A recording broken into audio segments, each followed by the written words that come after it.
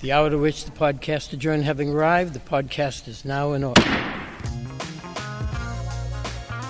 Let's gather in for this week's State House Takeout with the reporters on top of Beacon Hill at the State House News Service. Here's Sam Doran. Well, anyone who's spent some time up here under the Golden Dome knows that you can't keep a secret that big in a community this small for very long. And that might be, surprisingly perhaps, a lesson that the House Speaker learned this week. And of course, we're talking about what all our listeners have probably seen by now in the headlines. The news this week about House Speaker Robert DeLeo potentially leaving the Hill, potentially going back to Northeastern University for some sort of a career at his alma mater. And this all came to a head on a hectic Wednesday in the middle of this week with a flurry of rumors and reports, a late afternoon chase down a marble staircase. And then we had a snow day on Thursday that kind of threw a damper on things, kind of hit pause on things. On this week's Takeout, we're bringing on Matt Stout from the Boston Globe and Matt Murphy from the State House News Service.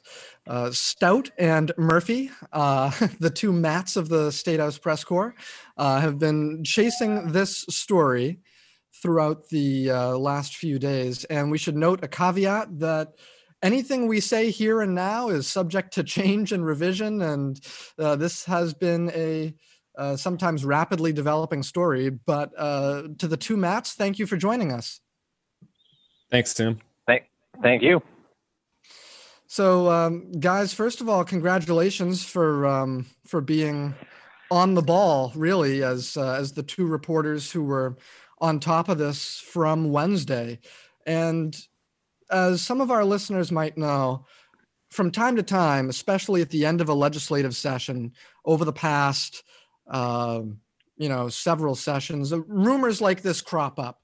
You hear rumors about DeLeo leaving. What made this time different? I guess Stout and then Murph, what made this time different? I think if you look back the last couple of years, it's been a persistent rumor mill about and sort of speculation about what the speaker is going to do.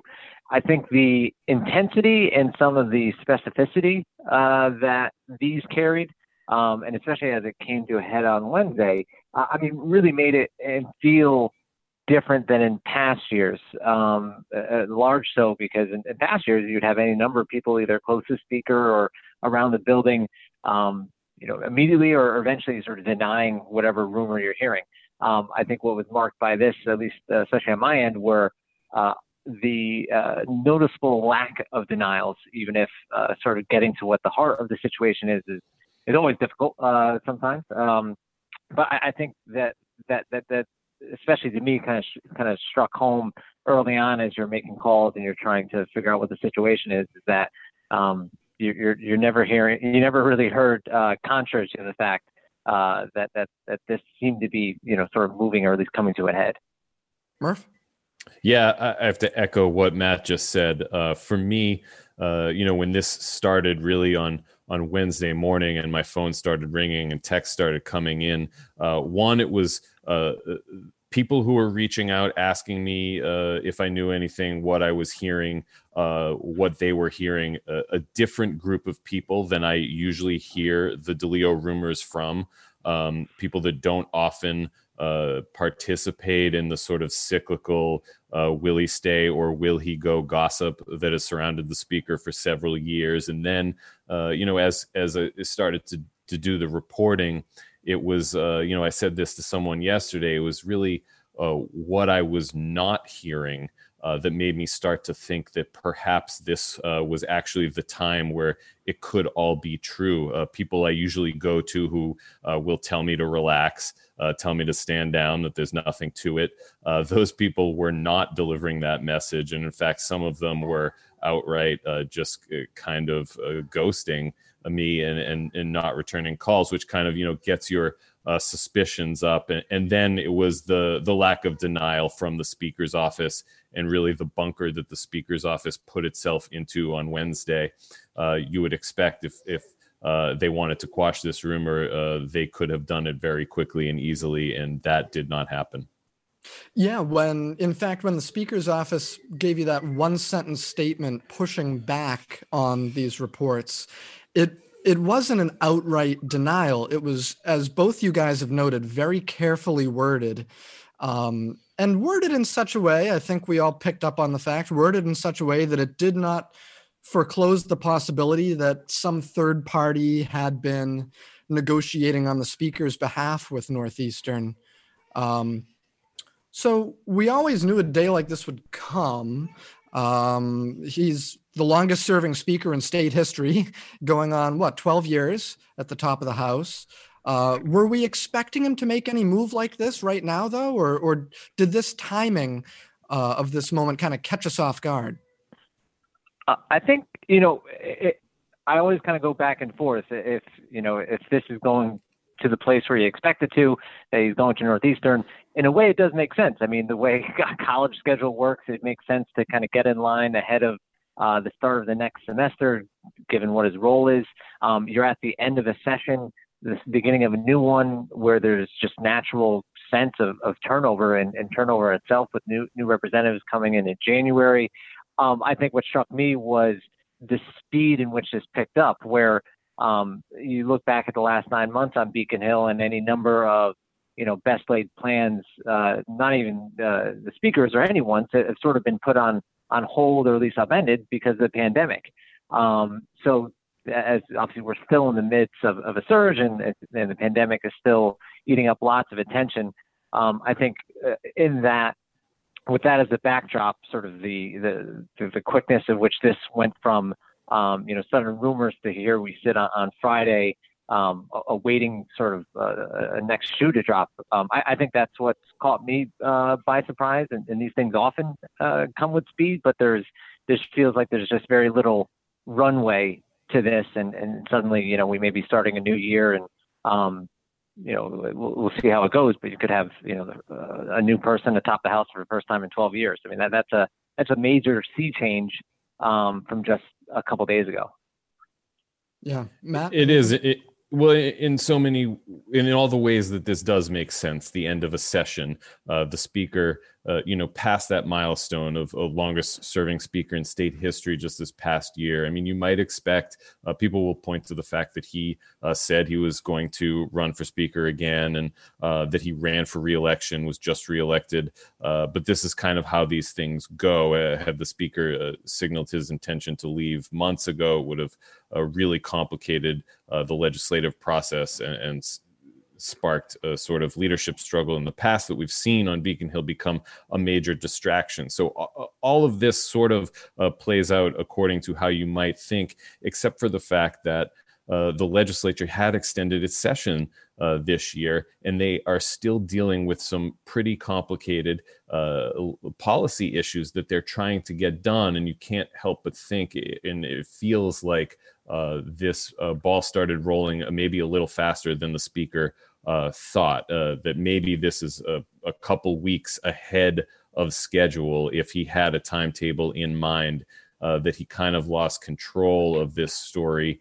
And now here we are. There are a couple weeks left. There are major votes potentially left to take, and the House is engrossed in this sort of big question about who will be sitting in that chair in the coming weeks and years.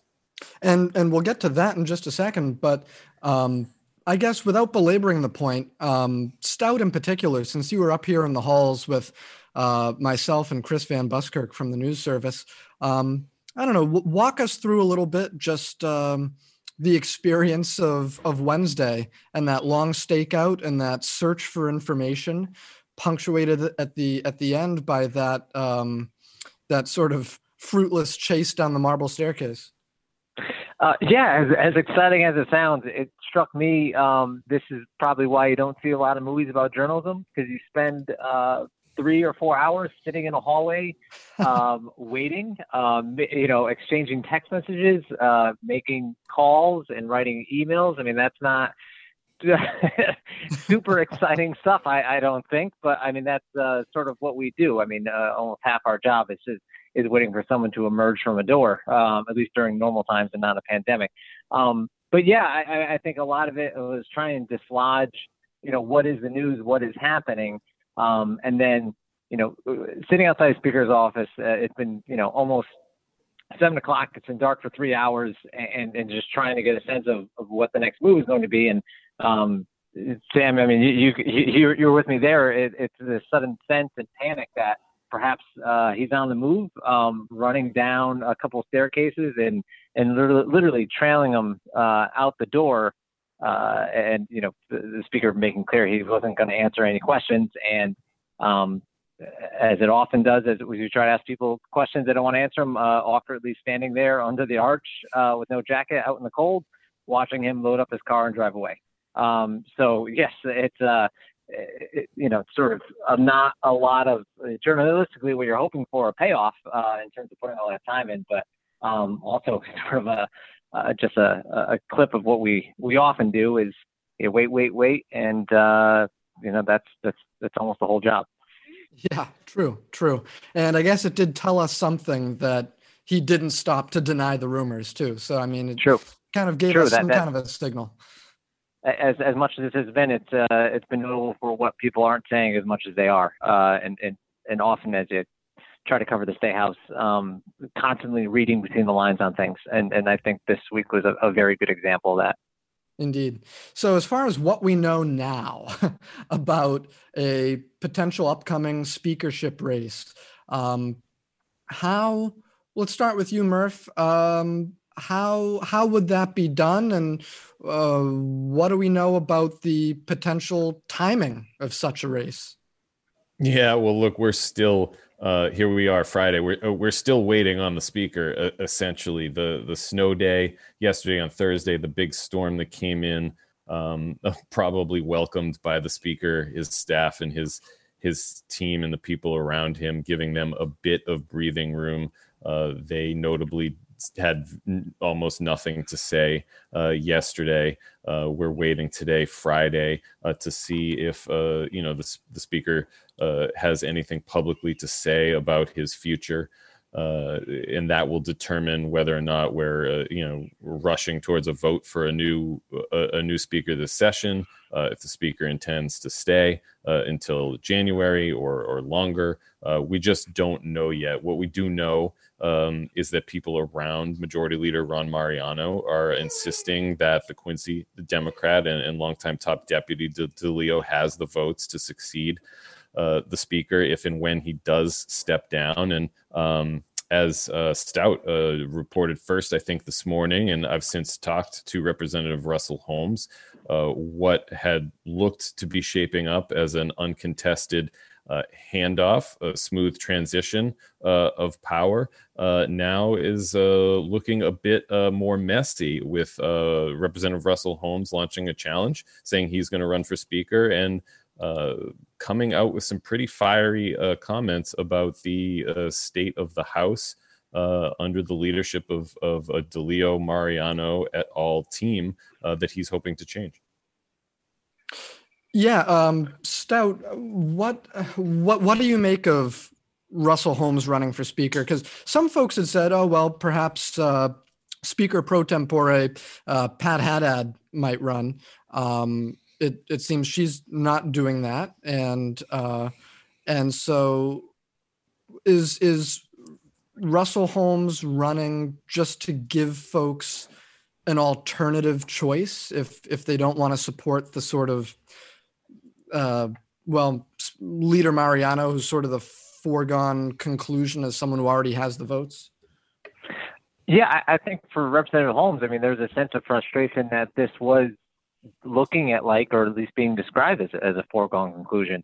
I mean, he's openly said in the past, at least talked about running for speaker, if not challenging Speaker DeLeo, right, holding out, for when he leaves of running, because he's been, long frustrated with how the House is run. I mean, he lost a vice chairmanship in 2017 after coming out and urging people to kind of band together, including the Black and Latino caucus, the Women's Caucus, the Progressive Caucus, and having a say who the next speaker is. So he's spoken to this publicly and many times, sort of this this idea that there's this already line of succession built up in the House, and that the rank and file legislature within the legislature are just kind of watching it and following along. I mean, there's a deep-rooted sense of frustration in him that that's not how it's supposed to be, and I think that is what's driving him to run here. I mean, he acknowledges it's an uphill task given sort of the level of support that Mariano supporters say he has at this point. But he's long been one unafraid. I think that anyone who knows Russell Holmes knows he's unafraid to speak his mind and sort of speak to what is the things that he's seeing right in front of his eyes. And I think he's been long frustrated with the way the House has operated, and this is a chance to at least formally try to challenge that. That's what's driving it here. Even if he knows it's a challenge, given Ron Mariano has been majority leader for years and is sort of long loomed as the potential successor to Speaker DeLeo ever since 2017 when Brian Dempsey resigned, Right. Who was then looked at as sort of the likely heir apparent for whenever the speaker left. You're correct, Stout, that Representative Holmes is always frank and candid. And something that struck me, we work in the building. We're around these folks all the time. We just grow accustomed to the way things are. And then you read some of the stories like we've been reading the last couple of days and writing the last couple of days. And this has been a year of reckoning on racial tensions in America. And you stop and you look at the quote unquote line of succession for the speakership. And it is, plainly speaking, a lot of white men. Is the timing great for them to have that back in the spotlight in a year like this?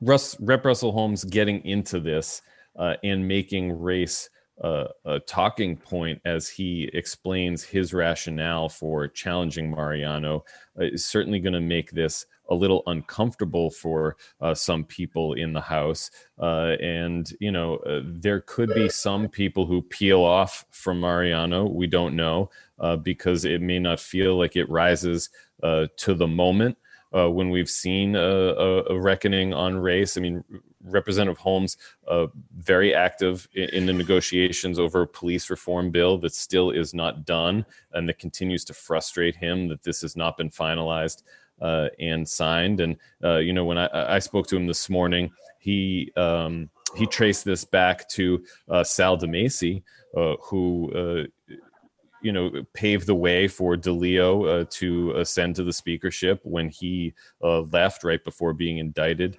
on corruption charges. The smooth transition that they were hoping to orchestrate here to either Brian Dempsey or now Ron Mariano. Holmes points out that it looks, to him at least, that then Mariano is grooming House Ways and Means Chair Aaron Michaelwitz as a potential successor. And he said quite bluntly, actually, that white men are the least reliable demographic in the Democratic Party. And he is frustrated that this line of succession seems to be getting set up, ignoring the faces of color that have been elected to the House over the past years, progressives, women who have been increasing their numbers in the House, though not still representative of the population at large, but making some strides there. And he said, white people ask me what structural racism looks like. He said, "This is it." So, yeah, go ahead, Stout. Yeah, I think one thing to note is there's never been a female Speaker of the House. There's never been a person of color who's been Speaker of the House. I mean, you look back centuries, and it's white men. And even in the present, you look at the immediate leadership team around Speaker DeLeo, and while there's women in high-ranking positions, leadership team is entirely white, and there's currently only one chairman within the House, Frank Moran, or at least one member of the Black and Latino caucus who holds the chair within the committee, and that's Frank Moran. So I Russell Holmes has pointed to this, and he's been outspoken in the past about sort of the lack of representation within leadership positions or positions of influence. And I mean, if anything, I mean, when you have a black man run for speaker for a position that a black man has never held, I mean that is going to bring to the forefront and make people in the House at least sort of recognize that what has been what's been the history there, and even what is the makeup now that we see within who kind of controls the levers of power within the Massachusetts House. Sure. This aspect, I was just going to add, this aspect of the contest to succeed DeLeo too is also going to stand out a bit, I think, at this moment, particularly as we've seen Governor Baker being celebrated for the diversity in his picks to the Supreme Judicial Court, as he has moved in this moment to put the first Latina woman on the court. He put Chief Justice Kim Budd, making her the first Black woman to lead the state's top court.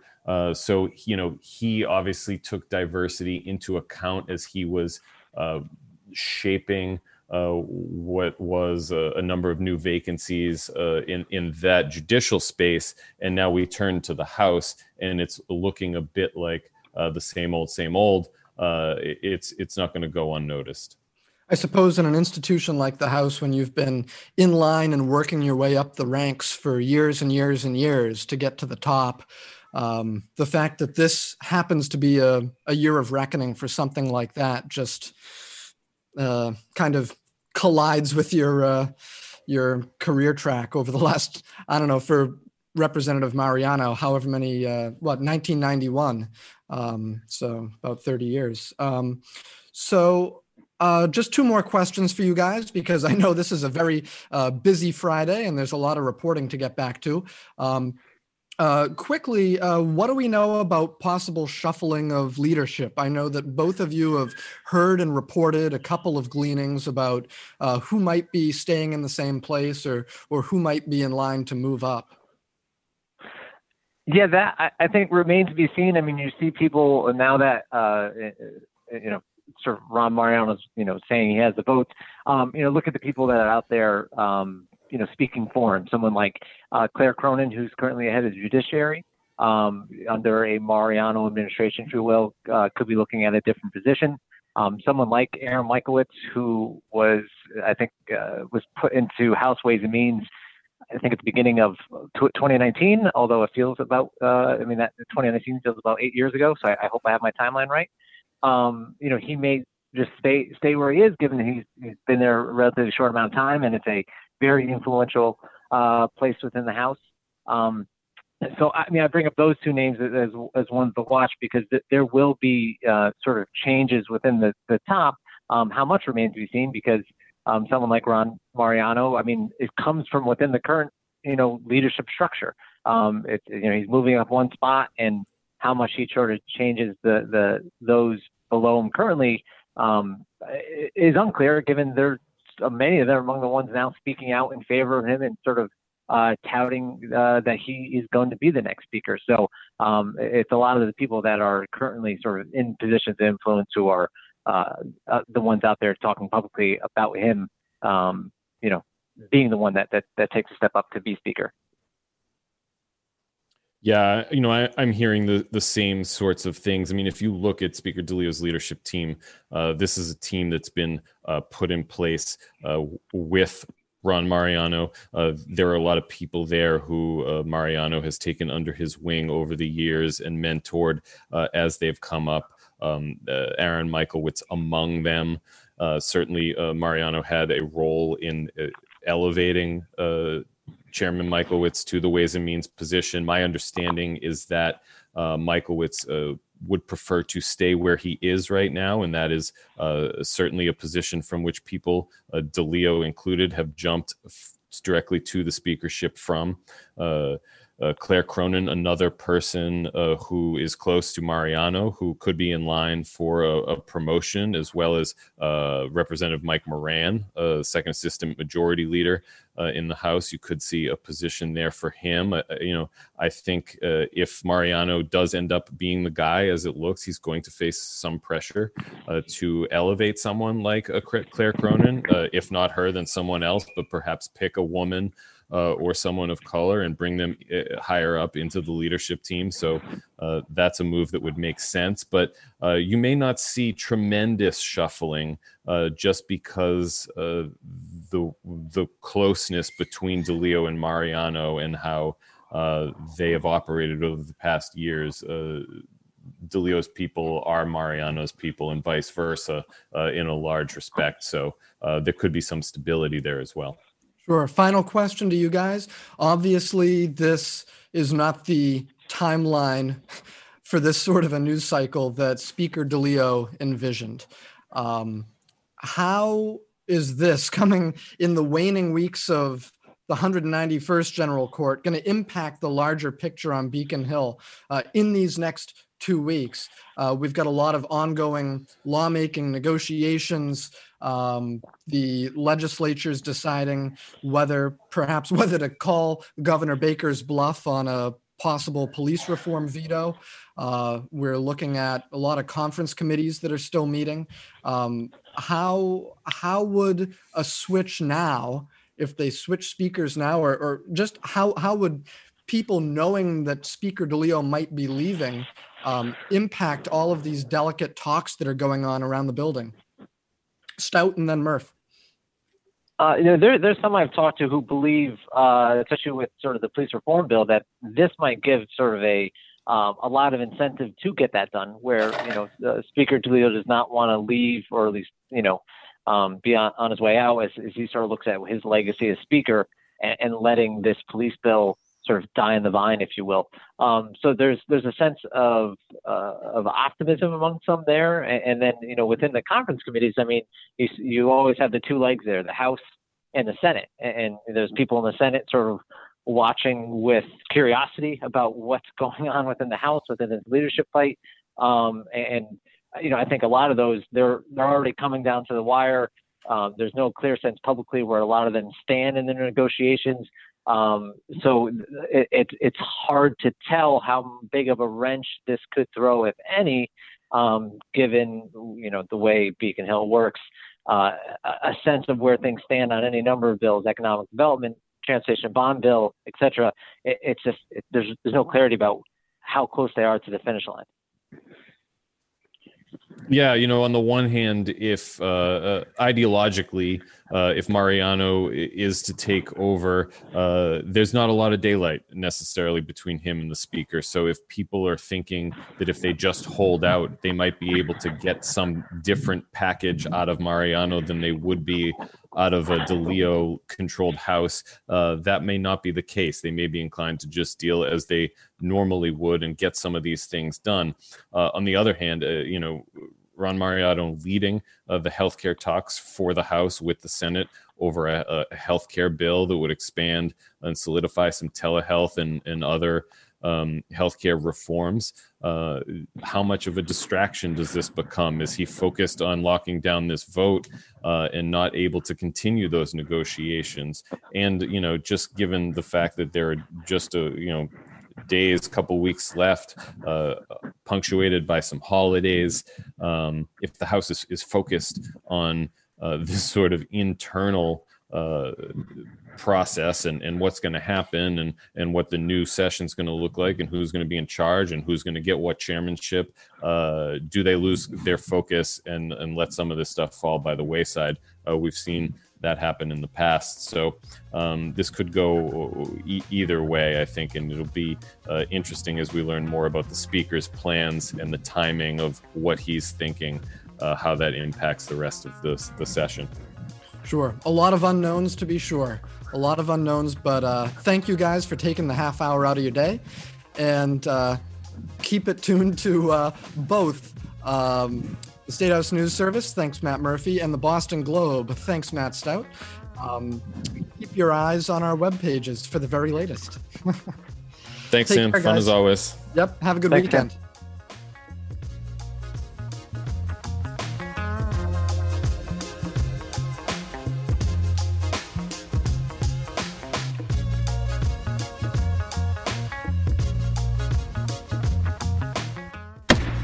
State House Takeout is a production of the State House News Service. And for a daily fix of State House headlines, visit Nasterlist.com. Nasterlist with 2 S's. Thanks again for listening. See you next week.